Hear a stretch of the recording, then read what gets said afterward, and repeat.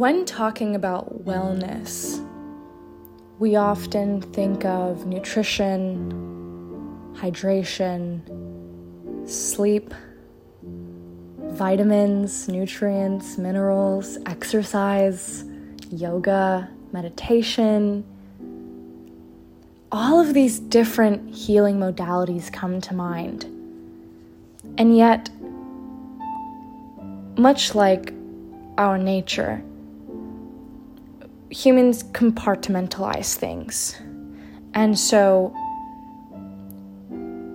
when wanting to get fit, we say, okay, well, let's start cutting out the sugar. Let's start doing those morning jogs. And yet, very rarely do those habits last. Very rarely do we stick with them. And I think it's not the habits themselves that are flawed, but our approach in understanding how we work and what works with us. So I want to pose this analogy. What if we were to think of ourselves as a garden? So when you think of the basic needs of a garden, you think of water, sunlight, and perhaps some mineral grow, right? Some miracle grow, some fertilizer to put into the soil.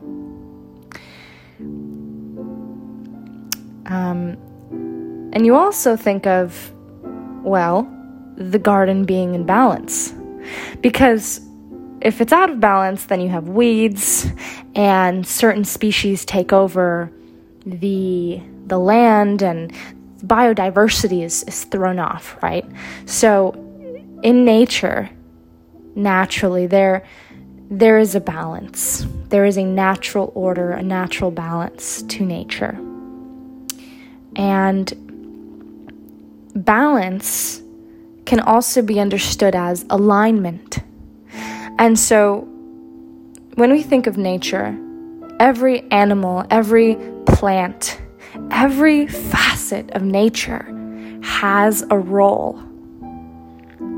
They all have a role to play in the grand scheme, the grand play that is life. And humans, we tend to feel that we are removed or we are above nature. And if not above nature, then we just don't see ourselves in the same way, right? But what if we did? What if we did consider ourselves as sentient plants? Just for a thought experiment, right? So we need water, we need sunlight, we need vitamin D, right? We need food, we need nutrients. And we need to be in alignment in order to grow, in order to be prosperous, in order to be happy and healthy. So, that then begs the question, what are we feeding ourselves? Not just in food, but in everything we consume. In this modern world, this technological world, we are constantly being plowed with information, right? Plowed, to continue on with the garden analogy. We are constantly receiving input from social media, from the news, every ding, every text, every news article, every YouTube video, every podcast. We are a hyper-stimulated society. And yet, we don't think of what we watch on TV or what we listen to in our headphones while we're jogging, while we're walking or driving to work, as part of our consumption. And I'd like to challenge that. Everything we feed ourselves brings us closer or farther away from alignment. From what you watch to what you listen to. Because we aren't just our rational, logical mind. That's part of us, of course. But we are also part subconscious, meaning everything that we take in is not brought to our awareness because it would just be too much for us to handle. And so most of what we consume is stored in the subconscious memory, in the subconscious mind. And this subconscious information is revealed to us. It comes to the surface and it manifests in different ways, whether it's thought patterns, right? Narratives that you tell yourself, that you believe, stories that you buy into about who you are, about your identity, about your family, about your culture, about your society, and about your place in all of it. So let's circle back. If everything that you consume is bringing you closer to balance, is either watering you and nourishing you and creating growth, creating room for growth, right? Or you're slowly wilting away, one bag of Doritos at a time.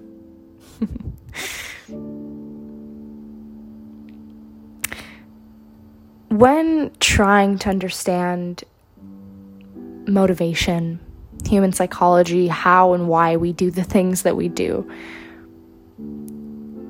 I came upon the question intuitively that I asked myself, how can you expect a beautiful garden if you're not watering it? Let me say that again. How can you expect a beautiful, flourishing garden if you haven't been watering it, if you haven't been tending to it, if you haven't been taking care of it? And so I think that us and nature have a lot more in common than we'd like to believe, or we believe. And I think this is beautifully shown also in Marcus Aurelius's Meditations. So let me read you an excerpt from Meditations.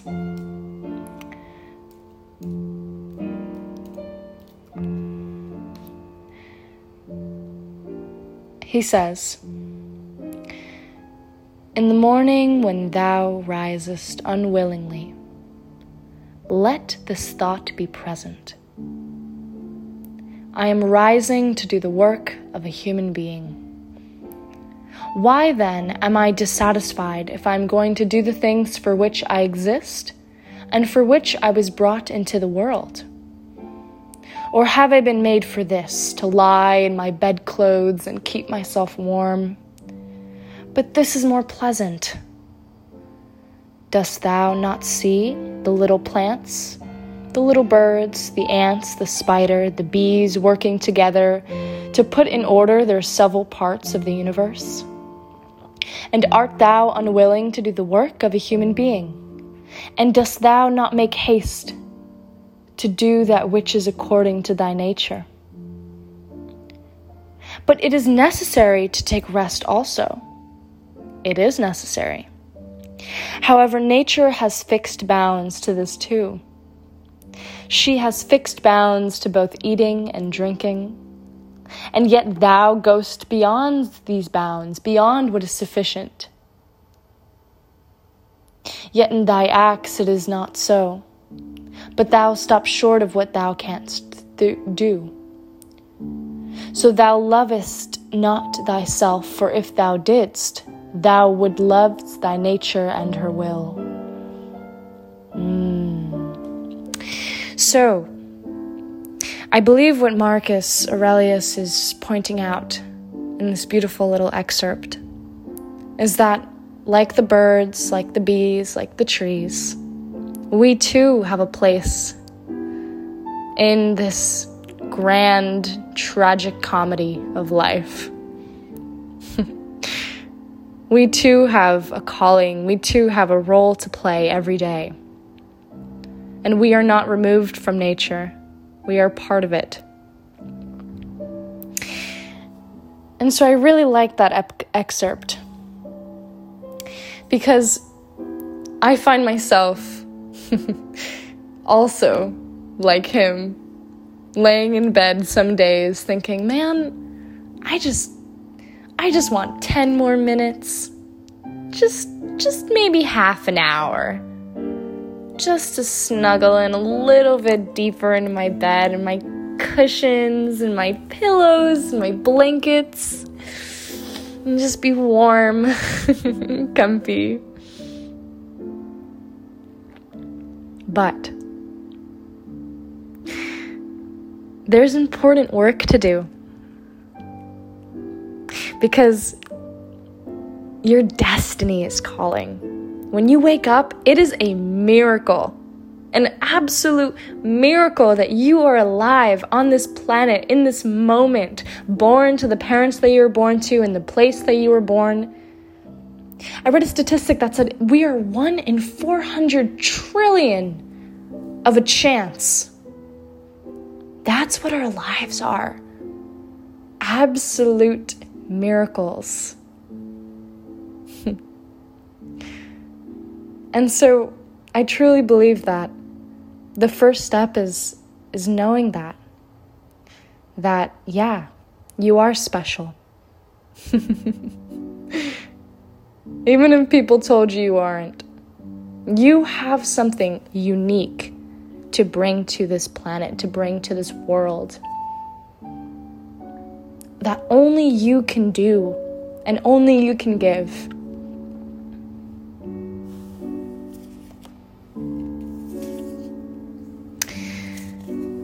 All right, so that's the first step. Feed yourself only good things. Be conscious of your intake, what social media accounts you're following, the music that you're listening to. What are the words that you're feeding your subconscious? Are they words of love, affirmations? Are they full of light? The intention behind the music. Is it one that is uplifting, inspiring, motivational? Maybe it makes you want to dance. Maybe it makes you happy. Maybe it gets you energized. Maybe it reminds you of a person or a time or a place that ignites you, that warms your soul. Or are you feeding yourself input, information? Are you feeding your subconscious things that are not in alignment with who you want to be, with your truth?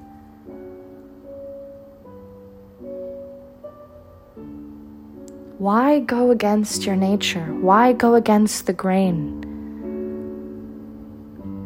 Because you, again, are far too special to allow bullshit, to allow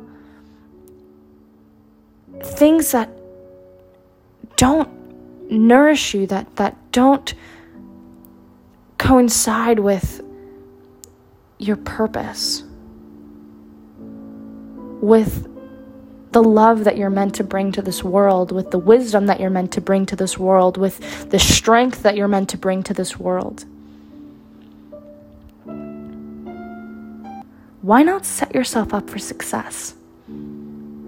Why not feed yourself things that take you further along, instead of reiterating old patterns, old habits, old programming old ways of being that aren't for your highest good, that aren't in alignment with your truth and with who and what you could be.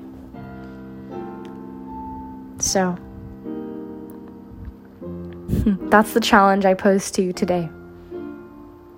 Think about what you're consuming in every facet of your life and ask yourself, is this in alignment? Am I watering my garden? Thank you.